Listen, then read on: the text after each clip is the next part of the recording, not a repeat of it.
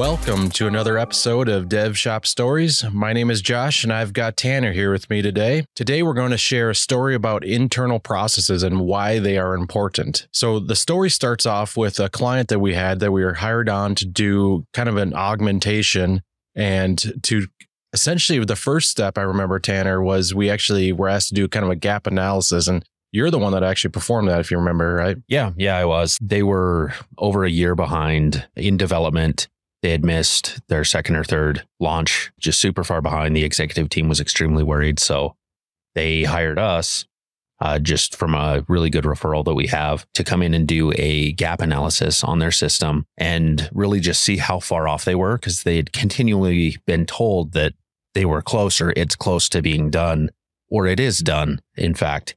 And because of that, the executive team was like, okay, well, if it's done, why isn't it live? Anyway, so yeah, that's kind of how it started. And I remember when we were first introduced, we asked, "Oh, show us the sandbox site or show us the site," and we pulled it up, and it's like it doesn't look at all done, doesn't have any mobileness to it or responsive design or anything like that, and it just we're like, maybe there's just something they just haven't pushed yet, or like what's going on here, right? Yeah. It's like, are you guys sure? You're sure this is the sandbox? Yep. And you were eventually given access kind of into their code set and into their deployment processes, their database. You got access to that. And what did you kind of find and see? Yeah, come to find out, it was zero processes, none. Even trying to figure out what branch of code to look at was a task in and of itself. I had to get on a phone call with more than one developer at this other organization, and he was confused. The first guy I talked to he wasn't quite sure which one was deployed to production or deployed to the sandbox. Traditionally, you try to follow, some naming convention. You have master or main for your production environment or production, right? Like something that makes sense. But this one was like the guy's name _ sandbox one or something random like that. Yeah. Or was it like Jim's fixes or something like that? Yeah. It was some arbitrary thing that, nobody knew. But yeah, from that outcome, there were no processes in place. Everybody was kind of a lone wolf developer, did their own thing, worked on their own branches. So much, in fact, that they didn't do code reviews with one another. There was nothing. People just did their own thing, and they got to the point where the person who had last worked on stuff, or so they thought, would go through and cherry pick commits to deploy. So it was pretty awful. And trying to present that to an executive team of non-technical people, that was a challenge in and of itself. Trying to get them to understand the lack of process and how bad it actually was without making them feel like they had just wasted a whole year of development on this e-com system. Right. And it was an e-commerce site. So obviously very important to have everything really tied tightly. People were going to be transacting money, buying it, and it was the core business of this company. They did, significant volume through their current e-commerce site. And this was to be an upgraded e-commerce site where they can have the marketing team now start having a content management system, a CMS, where they can actually go in, make tweaks and changes to the text, change the images and all of that kind of stuff. And when we actually did the gap analysis, and Tanner, you actually wrote a 42-page PowerPoint going over all the different kind of gap analysis on all of that. And, just basically found tons of issues, tons of errors, but there is a happy ending to this story in that they engaged us. Red Sky Engineering actually come in and do some of the team augmentation, and we were able to apply some of the processes that we've developed over time into their system. We weren't able to get all of them, but a number that has actually helped us accelerate it, and we were actually able to. Remind me again, how long did it take from going into launch? It was 7 weeks. So we did the gap analysis, which was, I think, 2 weeks at a time to go in and do that deep dive. They loved what we had once we finally convinced them to audit it and view it by bringing in a technical resource. And then we went into build and implementation. They opted for a time and material team augmentation versus fixed bid. We tried to get them to do a fixed bid, as that's what we prefer to do, but they decided to do team augmentation, and it was 7 weeks from the time we touched their code to getting it fixed, deployed, putting in as many processes as we could. They still limited us a fair amount, but it's still, actively working through putting processes in place. But it went live, right? Oh, And yeah. so Yeah, we 7 went weeks. live, and I think there was very little issues. Couple, hot fixes immediately from the rollout. I mean, massive code changes, complete whole website overhaul, but we were able to fix those real time and have a successful product. And they've kept on engaging us for quite a while afterwards. Yeah, super happy with the launch. We expected a fair amount of triage, at least for a week or so, especially with the drastic changes that had to take place. It was a day. It was 1 day of triage. It was awesome. Team killed it. So the rest of this episode, we're going to go over the internal processes that Red Sky Engineering uses. And I'm going to kind of do this as a kind of a questioning and answer type of phase. So Tanner, we do kind of a hybrid agile system. What does that mean? Yeah. So agile is like this buzzword everybody wants to throw around and talk about, or Scrum or whatever. And, it's great. There's a lot of good, methodologies and processes that come out of that. But what we've found is for us, with going through dozens of development projects, the most effective thing is this hybrid approach, which is kind of waterfall with sprints. We understand from a high level and in depth down to the very little detail, as we'll kind of get into, the project as a whole. And then we put that into sprints and some of these other agile type ceremonies using Kanban and stuff like that. So we kind of break stuff down into sprint cycles to do that. So yeah, it's this weird hybrid approach, but it's super, super effective, and it allows us to make a lot of good changes that need to happen. So let's imagine a scenario. So we have a new customer that wants something built. Kind of what are our first steps that we'll go through with them? Yeah, so we do, once it's through the engagement and we get kind of the initial introduction with the client, we understand what our project's going to be. We put them into kind of what we call a design and discovery phase. So we break our processes out into multiple phases. The first one is that design and discovery. So we take our designer or our design team and the project manager, and they work with the client, the product owner. We identify who these people are, who sits in what positions. So we require from the client that they have a product owner, and they go through and do a full end-to-end design of all of the requirements, all of the user flows, all of that into Figma. Right. And Figma being a tool that's, web design tool that was just recently actually acquired by Adobe, so hopefully it doesn't change a whole lot because it's an amazing tool, works really well. And like you said, we design it all the way out in there and show them like a real prototype so they can actually get the feel, the touch, the see the colors. We do high fidelity designs right out the get-go because you can just do them so fast. A lot of people talk about, wireframe it first and then do the high. We just go directly into that, right? Yeah, we have our design team go right into high fidelity, and then they prototype it all out through Figma. They have a really good utility that allows kind of these mock-ups to take place. And the awesome thing is that it lets the client get hands-on with it and make some of those decisions and those changes before we ever touch any code, right? It's a lot easier to change the design, especially when you have a rock star designer. It's easier to change it there than potentially months of coding. Sometimes clients have taken these designs and then they go and show their investors or they show, other sources of income, this is what it's going to look like. And then it might be, multiple months before they re-engage with Red Sky, right? Yeah, we try to work. I mean, this is kind of the common theme that we've come to is we very much want to partner with our clients and be a consultant as much as we are a development arm for them. So if the best approach is to go through the design and discovery and get them that design, I mean, it's theirs, right? At every one of our phases, we try to give them a deliverable or a set of deliverables.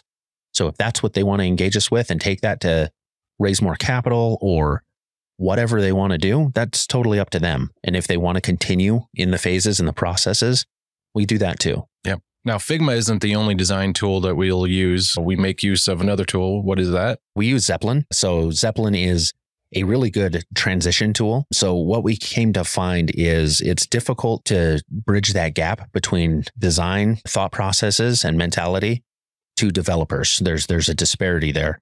So we use Zeppelin to really have behavior annotations and comments and get that dialogue between the design team and the development team. And then the other really nice thing is it allows us to stamp a set of designs with a version. So when we go through and we get that final sign off with a client, it's based on this version. So we know at this time, this is exactly what the requirements were. Absolutely. And then after we work through with the Zeppelin, we move on to kind of the bidding phase, right? Everybody wants to know what it's going to cost and stuff, and explain how we break that down. Yeah. So we do an entire project breakdown. This is where that kind of waterfall thought process goes into place. So at this point, we know the user flows, we know the user story or the user experiences that need to happen. We have all of the designs done. So we take those designs, the annotations, the notes, all of that stuff from those client discussions, and we do an entire project breakdown into epics, into stories, and into tasks. Now, what is an epic? An epic is a big conceptual user flow, right? It's like for this user, this is this feature set, right? For example, if I'm doing a cart checkout in an e-commerce system, that's going to be an epic. Whereas a story, like an example of a story in that same epic is what? Yeah, an example of a story would be like adding a single item to a cart, right? And then another one would be getting the total calculations tied into whatever third-party calculation engine, or if you're doing it yourself. So you break it down to the highest level epics, and then underneath that would be composed of a number of stories. And then a story could be composed of a number of tasks. And those tasks are what? Yeah, a task would be, tie in, get tokenization with Audion or with Stripe or with one of these other payment processors. And specifically the actionable item that the developer can do. Perfect. So now you have a list of all these tasks. You will do what with them? Yeah, so we go through a bid process. Our project manager and team lead will sit down, and it takes a couple of days. It's a pretty daunting task, but it's important. So they will sit down and they go through all of the tasks, every single one of them, and they bid things out in man hours. So this task, this API call or this basic CRUD call is going to take 4 hours to complete, right? And the important thing with that measurement is it has to be consistent. The hard thing is, we've tried several other approaches on having the whole team involved, and then you're measuring with a different stick, so to speak, right?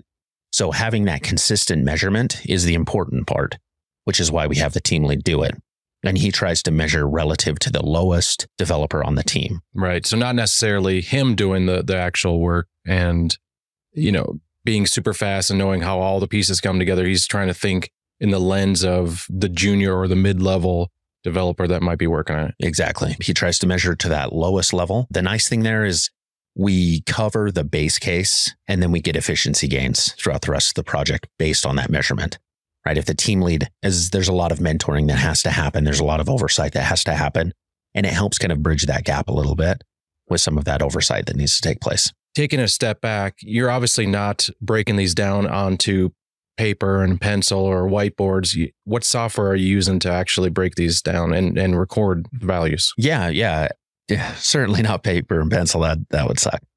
We use Jira. So we have the different compositions for team or company projects in Jira, and we break them down in there. Jira has a massive suite of tools that really allow us to do pretty much everything that we need. So we use a couple of them, but we primarily use Jira for the Kanban, the tasks, and then we also use Confluence to help annotate the acceptance criteria associated with the epic, the user story, and the specific task. I know it's a few of them, but it's all that Atlassian suite. And then once you do that, do you do any other additional overview of the project? Yeah. So at that point, once the developer, the team lead, and the QA or the PM rather go through and do their full deep dive on everything, we'll have technical oversight from a senior architect who will come in and evaluate the more complex pieces. So kind of like an outside perspective. Absolutely. Yeah. Somebody who hasn't been in the weeds on everything, who is going to do a true and a sanity check on the complex issues. And 9 times out of 10, they find a few things that just need to be tweaked, right? So we adjust those time estimates to things that are a little bit more accurate or a little bit more realistic based on experience and stuff like that with that, again, a third-party lens. So now you have all this in Jira. You have all the different sprints and tasks broken down. You've got man hours associated to them. What next? What do you do next? Yeah. So it's really nice. From doing this for quite a long time, we have a lot of historical data based on past project performance. We have a good evaluation of what a healthy project looks like. So we've developed a calculator, basically a project calculator that uses like Google Sheets and stuff And it's all driven off of historical data. So we can plug a project in based on the total man hours that we've estimated. And it's going to give us a proper distribution of what a healthy project looks like. A pitfall that a lot of people get into is it's like, oh, cool. Well, that's going to take me 10 hours to do. Well, that's 10 hours of development time. You also have meeting time. You have administrative oversight. You have PM time. You have code reviews. You have stand-ups. You have all of these other things that occupy some of that time. So your 8 hours is really 14 hours or whatever that is, right? But we use historical data to derive what that breakdown actually is. So your traditional project is anywhere between 40 and 60% of development time. So that other 40 to 60% is everything else, and there's a lot of it. So to get that historical data, it almost feels like you would have to use some type of, really refined process or tools to gather that information. What kind of software does Red Sky use? We use a good suite of tooling. So again, with Jira, we have a Harvest plugin. So Harvest is a time tracking software. Yeah. So we have every developer track the time that they're doing or they're executing against a task through Jira into Harvest. And then we take that data and kind of pull it out and extrapolate what the time took relative to the estimate. And this is why it's so important that we have that same measurement. Right. If the measurement changes, then your data is skewed and it's all kind of varied and arbitrary. So other thing is Harvest would not necessarily just be on the task, but it'd be all their meetings, whether they're doing a code review. And so then you can get the ratios of what they actually spend a normal 8-hour workday on. And then you feed that into your calculation engine. Yeah, absolutely. So we're pretty particular about having people track and attribute their time, whatever it is. I don't actually care necessarily what it is. We need to know so that we know what a healthy environment looks like. If you're in a meeting, it's a distinct task code of a meeting. If you're doing pure programming, that's a distinct task code built against the same ticket. Code reviews, again, kind of everything. And we have it through development and QA. It's really nice. And it allows us to have that historical data. And so now you've bid out everything. So you have a full breakdown, the costs you can do. What do you do with that information? Yeah. So at that point, once we have a full bid, a full breakdown, we have all of the acceptance criteria associated, and we have high fidelity designs. We walk through that with the client and we give them an overview. Hey, this is what you want. This is exactly how it needs to be executed. And by the way, here's the price. Yeah, exactly. It's like, it's not cheap, right? People have this weird assumption that software is not expensive, but they're wrong. So we walk through that, and based on their budget, the time frame that they're looking at for launch, if they have one, we either build out the entirety of it, we cut features, we scope things appropriately, we put it into an MVP, we put it into a post-production build. We kind of help them and try to work with them to break out what their project looks like. This is their ultimate vision, right? Now, do you need the whole thing all up front? Or do you want to pare it down, get a cheaper budget, start getting some of that opportunity cost back in there, and we can continue building on some of the other pieces that are just bells and whistles? So there's a couple of different ways of costing a project, right? You can do a time and materials, and you can do a fixed bid. Explain to me what Red Sky prefers and how'd you get there? Yeah, so we want to do fixed bid with everything that we do. Fixed bid it's fair to the client, it's fair to us. It gives them an exact understanding of what they're going to get and the timeline and all of that stuff. So we want to do fixed bid 100% if we can. We started off with time and material and used the data associated with the time and material builds to understand the velocity and the kind of the efficiency that we have with our development team. And based on that, we can do projections and hit a fixed bid model. And it's been phenomenal. We've proven it out more than once at this point, and it's excellent. Clients extremely happy because they have a very well polished project that's on budget, on timeline. I mean, we usually get it done before we even projected we would, but it's on budget, it's on timeline, it's polished to a really good level. It really is the right approach. All right. So the client says, yes, I'm accepting this bid and we're going to go forward. So we now move into kind of the execution phase of the project, right? And so explain to me the cadence, what happens, what's the daily life of a developer, all that kind of stuff, right? We call it the development phase. This isn't just development, it's development and QA. So we kind of couple the two together. And the way that we operate is we run in 2-week sprints. This is kind of where that agile, this hybrid agile process comes in. So we run in 2-week sprints. We also do a bi-weekly sprint planning with the client. And that is kind of one of those expectations that we have to set up front is, hey, product owner, we have to have you on these meetings. Either you or somebody who can speak for you, but preferably you. So we have your interaction, your feedback. You can see what's coming up. You can see what we're doing. If you want to have other things prioritized over different pieces, you need it for some meeting or whatever it happens to be, right? We want that involvement, that engagement. And then it also allows us to kind of communicate the state of everything and the progress is being made and all of that stuff. So we do that. And then we do a executive meeting with them as well. It's a biweekly executive meeting. Again, we expect the product owner, the PM, the senior architect, and traditionally the stakeholders for the client and our kind of client rep or, sales guy to really have that dialogue. And it's really to just, this is an open forum. Let's talk about how happy are you with things, with the progress? Are there any red flags? Did things change on your end that we need to account for and put that into kind of a change order process, right? If we're going fixed bid, well, clients are going to change stuff. They always do. We have to kick that off into some change order process because it has to be accounted for and attributed a little differently. So we do that. Now, I would say, a lot of people listening that are familiar with Agile and Scrum and sprint cycles and stuff, they might call this kind of a post-mortem, but it's really not in that sense. The post-mortem is reflecting back on the last 2 weeks. What are things we could do better as developers and that? But this is really kind of a check-in touch point with basically the people that are providing them the money, the client specifically, and trying to understand, are you guys happy? Are you solid with the success? Because we found that if you delay this conversation to the end, so you deliver the project, there might have been things that just completely dropped the weeds. And sometimes, right, it allows us to bring in stakeholders that are, very high level, but they get to see, just little snapshots of it. But we get to basically understand like, hey, are you happy with this? Because we might deal day to day with their maybe PM or their cohort and everything sounds groovy and it's just, going all right. But when we get that executive in there, we can say like, here it is, is this what your vision was, what your goal was, what your thoughts were? We can actually stop something that we were heading down the wrong path and actually correct course before, issues, before we get too down. It helps stop those issues from propagating. Absolutely. 100%. On that point, the product owner doesn't have to be the visionary for the company. 9 times out of 10, it isn't.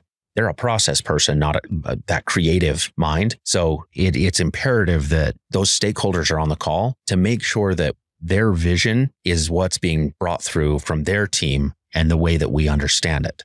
So it really allows us a quick course correction if we have to. So it's really important to make sure that we have these meetings and then make sure that we kind of hold the client accountable for those meetings as well. It's like, hey, we have to have this if you want this to be successful. So then we get into the day-to-day of a developer. The day-to-day for development, the development phase is a daily stand-up. This is a 10 to 15 minute meeting where it's a developer level ceremony, right? But we expect and invite the product owner and whomever on their team to be involved. And it's, hey, how was yesterday? How was today? What are you doing today? Is there anything in your way? If it is, great. Let's pull that off onto another meeting with the people who need to be there. But it just allows that visibility into the expectation that they have going forward. And again, the nice thing is we typically overperform on expectation and they get to see a lot of rapid progress very quickly. So it's really, really exciting. And then, so you have this daily stand-up. After that's over, usually they're held in the morning, right? And then after that's over, what does a developer go do? Yeah. They get into kind of their daily execution, right? So we slot anywhere between 6 and 7 hours a day for, quote unquote, development level tasks. That is coding, code reviews, peer programming, stuff like that. So the developer will go to Jira on the Kanban board, and we have a whole bunch of different columns on there for different things on what to track progress on tickets. It's how Kanban boards are. So they go and they say they didn't have any tasks. So they have to go there and try to find a task to grab, right? Yep. Yeah. So they would take a task out of the backlog or out of the current sprint, and they would move it into the doing column and add their name, right? That's the very first thing that they're going to do. And we don't try to silo people. They tend to do it themselves anyway. People like to work on the front end or the back end or whatever, but we don't want to silo people to different areas. It's an open board. You can pick whatever you want. The PM's not going to assign those tasks. It's up to the developer. So they'll go put their name on a ticket, move it into our doing column, And at that point, they, through Jira, will hit start basically on our Harvest plugin that tracks and attributes that development time. And it's whatever they're doing on that task. If they're doing planning, great. If they're programming, great. If they're doing peer review or peer programming, great. Right. So they hold that attribution on all of those items. And that's, again, very important with that data collection and being able to go over historicals and track that. So much so that I believe you monitor their efficiency score such that a ticket was maybe going to be 10 hours of, 10 man hours of development time, and they clocked 8 hours and it went all the way through. They actually get a higher efficiency score than 100%, right? Yeah. And we have kind of buckets and breakdowns of where we expect efficiency based on the skill set and type of that developer. So a junior developer, we know they're not going to perform at 100% efficiency, but that's okay. It's a known value, right? But if we have any crazy outlier who's underperforming or overperforming, right, we can kind of go look at it and see what's going on there. Maybe the ticket was bid wrong or whatever it is. But yeah, we try to evaluate the individual efficiency of every developer on the team. And then there's a collective team efficiency as well, which is really the metric for the overall project status. But tracking it on the individual developer level allows us to kind of see how that person is doing specifically and then gauge their skill set also. Is it a front-end task? Is it a back-end task? Where are their strengths and weaknesses? How can we help build them in these other areas? Or is it just their interest or, whatever? It really allows us that granular detail on the developer, on every single one of them. So now one of the features that I find really amazing about this is that developers can do some introspection on the tasks themselves. So the task was bid at 5 hours. If they get up to 5 hours and they realize I'm not even close to being done, that kind of allows them to throw up a red flag and go over and say, hey, maybe I'm just stuck or I need some help or whatever, because their ultimate goal is to be the most efficient developer they can, right? And so that leads to these types of scenarios. Yep, it does. And we try to incentivize efficiencies, right? We try to gamify it a lot with gift cards or whatever to try to incentivize this higher efficiency, letting the individual developer be accountable for that. So it's like, hey, you should plan early because this is going to help your overall efficiency. This is going to help you hit your numbers right. But if they are underperforming in that sense, you had a 4-hour ticket and you're at 4 hours and you're halfway done. It's like, okay, well, great. You can go talk to your team lead or whomever. It doesn't have to even be on your team, but somebody to help you kind of get a second set of eyes and approach that properly, right? Because you're already behind, or you pull off the ticket and do something else. And you just have to kind of eat that negative efficiency of, hey, 4 hours, I didn't do anything in effect. All right. So the developer finishes their code and they just push it right to production, right? Hey, at some companies. Yeah. No. So for us, they move it into a waiting for merge column. When we put branch restrictions in our repository, so we use GitLab, it gives you a lot of granular, nice controls. So we put merging restrictions on all of our branches and stuff. So it has to go through a peer review. 100%. Every single thing you're doing goes into peer review, where anyone on the team, again, we don't try to silo and restrict things for people. We want to help everybody grow. So they will pull tickets. They put it out into the Slack channel. Hey, here's my merge request. This is what it is. Have a good detailed comment on their commit. And somebody will go pull that merger review or that pull request and go through it, right? They do a line by line review on it, check for semantics, logic, things like that. Several times we'll pull in the code, just pull their branch and get it up and running. If it's something complex and really want to make sure that it's good to go before it gets pushed out. And it's not just code reviews that happen in GitLab, right? There's testing that actually automatically runs on each branch commit push, right? Yeah. So we have CI/CD. So for our continuous integration, there's testing, automated testing that goes. We do a build test. We do a prettier test. We run unit tests. Prettier? What's that? Yeah. So linter, it makes it format. It's a formatter. It makes it pretty. Makes kind of the code uniform, right? Yeah. So you don't have these wars of does the bracket belong on the line above or below? Yeah, exactly. It standardizes your code base regardless of the individual developer's preferences. So, yep, they do that for continuous integration. It has to pass those. If it fails any of those tests, it's failed, right? You have to go fix your code, fix whatever's going on.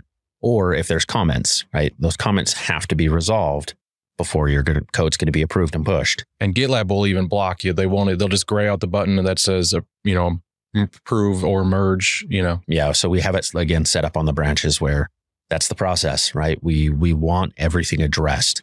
And whether you fix it or you come to a common ground with whomever made that comment or whatever, right? There has to be a resolution to all of those items. So, all right. So it gets through all that. It gets approved and merged. And what happens? At that point, it goes into a waiting for build stage. And this is build, deploy, whatever, right? Depending on the type of code base that you're working on. If it's a mobile app, then it's a build and deployment there. If it's REST or whatever, it's a deployment out to that stuff. So it sits in there until the deployment takes place.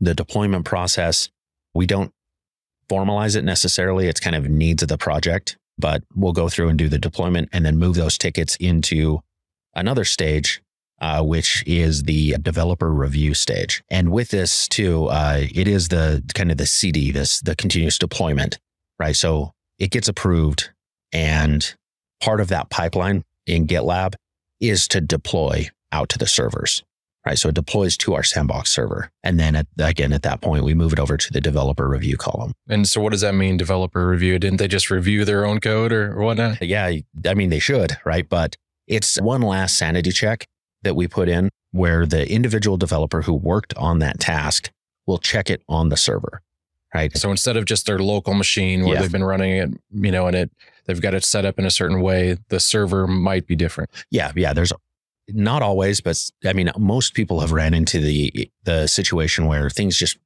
works for me. Yeah, exactly. It works on my machine, right? It helps avoid that because it's like, hey, you need to go sanity check it on the server. What you built, right? I don't expect you to do full QA.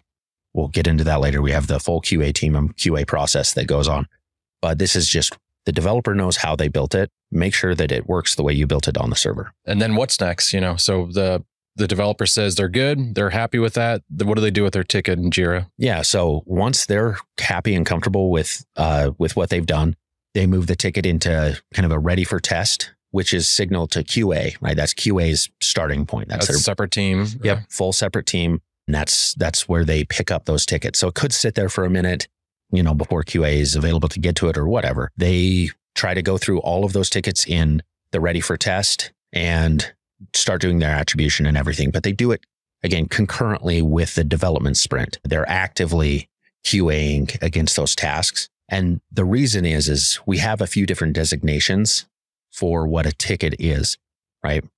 And this is kind of the discretion of the QA personnel and the PM.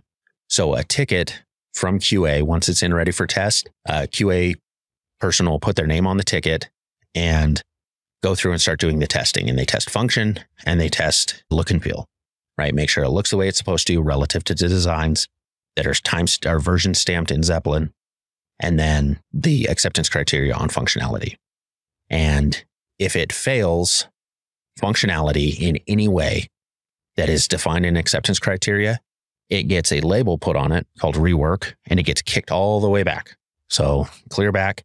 And for all intent and purposes, it is not done. So those hours that you were tracking, the developer, maybe they completed in 8 hours of the 10, it just got kicked back to them. So do they just restart their timer then? They pick up on where they left off. So they have 2 hours to fix whatever else they were going to do if they want to hit 100% efficiency. And it's compounding like that. And if it gets kicked back again on rework, right? Those are kind of flags that we can identify of, okay, well, why is this getting kicked back so many times? Is it QA's just being an ass? Or, is it the developers just not trying performing? To speed through it and just trying to game the system, right? Exactly. So this kickback process really helps us do that. And now how we account for that is through subtasks in Jira. So a ticket will get a subtask attributed to it with the specific either look and feel that was missed or the function that was missed. And it's very explicit. So we know how many times things were kicked back. We know exactly why they were kicked back. And again, we can kind of do this attribution. It helps save us from having to, it's not a finger pointing thing. It's just, I want to help people get better and figure out why these inefficiencies are happening. So collectively we can perform at a higher efficiency. So you can kind of say, slow down, take a step back, just go through your stuff yourself, click your buttons that you added, make sure it's working. And exactly. Cause it's like, I mean, the thought process is even if you're 2 hours over your time estimate, you have an 8-hour ticket and you take 10 hours, well, that's still saving us a lot of time as opposed to going all the way through the process, it going through a code review, it getting put into QA spending time on it, it getting kicked all the way back, and then you going back into it after you've lost kind of that thought and context. Just take the extra time and do it right at first. It's okay, right? We can work on the performance and the planning and some of those other things to help the initial engagement. You'd much rather have somebody that goes, constantly over, hopefully not by a ton, but always delivers a solid commit rather than somebody that's always constantly under, but they get kicked back 15 times, eating up time from QA, the systems, all that. Yeah, exactly. Because what that does is I can account for your negative time. I can account that, hey, this person is always 15% over time. The time estimate, which is just this other person out there that's just saying, hey, I think this is 4 hours. Well, for this person, it's usually a little bit longer than that. And that's okay, right? It's all relative, but it's all relative to that same measurement. And that's why that is so important. But we can plan and account for that time versus stuff getting kicked back subjectively. Like, well, I have no idea. I can't account for that. So that's the one route, is the rework route. The other route is it gets created as a bug and put into the backlog. And the distinction there is is it a direct issue? Is it direct to what that ticket is? Is it direct to what that task was that person was working on? Again, is it missing functionality, or is the functionality broken or not doing what it's supposed to? Or from a UI perspective, does the look and feel not match kind of our acceptance criteria of what that looks like? If it works the way it's supposed to and it looks the way it's supposed to, but something else is going on, we create a bug and it gets put into backlog. Is it a new ticket? It's a new ticket. Yep. Labeled as a bug versus a task. So maybe just while they're exercising it, they found some other error state that happened. Yeah. Some other thing, right? And it's not necessarily fair to attribute that to the developer who worked on this specific thing, because for all intent and purposes, that was not their task, right? So it creates this bug that gets put back into the backlog, and we can put that into a future sprint later on if it meets a proper level of like priority, severity, and the needs of what the project is. So, and then the final scenario, right? Yeah. Everything's great and it passes, right? Great. Which is exactly what we hope for. Which then you move this Jira ticket to complete it. Yeah. Perfect. All right. So taking a step back. So you've done your 2-week sprint cycles. You've had your demo every 2 weeks. You've had your executive meeting. You've hit, awesome timelines. And now you're kind of coming to a wrap where you're actually going to deploy kind of final to the production. Is that right? You would take this project and just push it out to production, after you say it's good enough, or what is the actual steps you do there? So once we get through kind of all of that stuff, we do that weekly demo, or the end of sprint demo with the client. We walk them through on our sandbox system. Here's what we did, right? We give them that really thorough walkthrough of a polished piece that's been through development, been through QA, been through rework, right? It meets all of these needs that we have. At that point, we put it into a UAT. Which means what? It's the user acceptance testing, right? So end of development, we've gone through the entirety of the development phase. We want the client to get hands-on. We want them to walk through it, because we try to do this as much as we can up front, but it's a little bit different when you have it in your hands, right? If you do a mobile app and I'm the one clicking through all of this stuff, I can see that, oh man, I know we thought about this and we really pushed for this thing, but it sucks, right? Which happens, and that's okay. So we give that to the client and let them play around with it and see if it's exactly what they wanted, or if they want to change stuff. So why wouldn't you have done this at the beginning? Why wouldn't you have given the client just access to it and start going on it? It's development. Everything's broken sometimes, and that's okay. Whether you overwrite something in the database or whatever it happens to be, stuff breaks. And you don't want the clients to have that experience of something being broken, right? So that's why we do the demo. We're going to give you this controlled environment that it's already been walked through. We know exactly what is going on. We've extrapolated the priority bugs for future sprints and development. And this environment is good. We feel as though it's good enough to go to production. Do you feel the same way? Is really kind of the question that we ask. Yep. And a lot of times these clients will get other people on that might have been kind of in the back seat or haven't, seen the project and might have heard about it. And they usually kind of get them beta keys or, on the app store with app testing and stuff, right? Yeah, we want as many hands on it as we can. Like, hey, this is up to you guys. If you guys say that this is good to go, this is what we're going into the launch phase with, right? So we get into that UAT and it's like, hey, figure out the nuances. Let other people have opinion that want to have an opinion, voice their opinion. If you want to change stuff, great. Let's kick that off into a change order. We'll put that right back into our development cycle. And if that scenario occurs, which a lot of the time it does once they get it in their hands, we put it all the way back through. So that goes back into a design and discovery, right?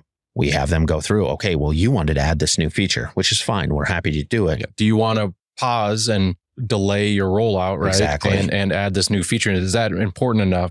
Or should we do the rollout and actually do like a V2 kind of thing? Yeah, exactly. But it allows us to have that conversation with the client, because otherwise it can be kind of awkward, right? They always are wanting to add stuff or change their minds or whatever, and that's okay, right? It's their product. They should have a strong opinion of how it works, but it allows us to give them that kind of measured approach. Okay, well, this is A, going to cost more money. B, it's going to extend your timeline and extend your launch. Is the opportunity cost associated with that worth it? Because if it is, great, we'll do that. Or like you said, we can slate that for a V2 and let's get the MVP out there that we planned. Okay, so UAT comes and they're happy with it. They give the thumbs up. They want this thing launched.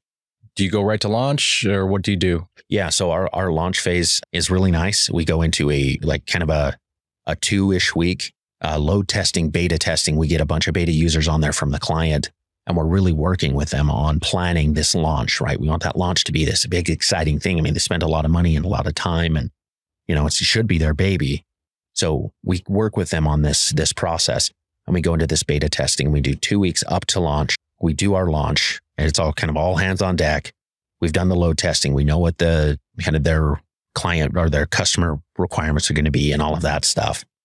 We go into the launch and then we maintain it for 2 weeks post-launch, right? This is all encompassed in that fixed bid right up front. So we get it. They get 2 weeks of buffer. If something's going to break, there's a high probability it's going to break within that first 2 weeks, right? Especially once you go from a beta group of 50 or 100 people into, 5,000 people. It's like there's a lot more variability in that group.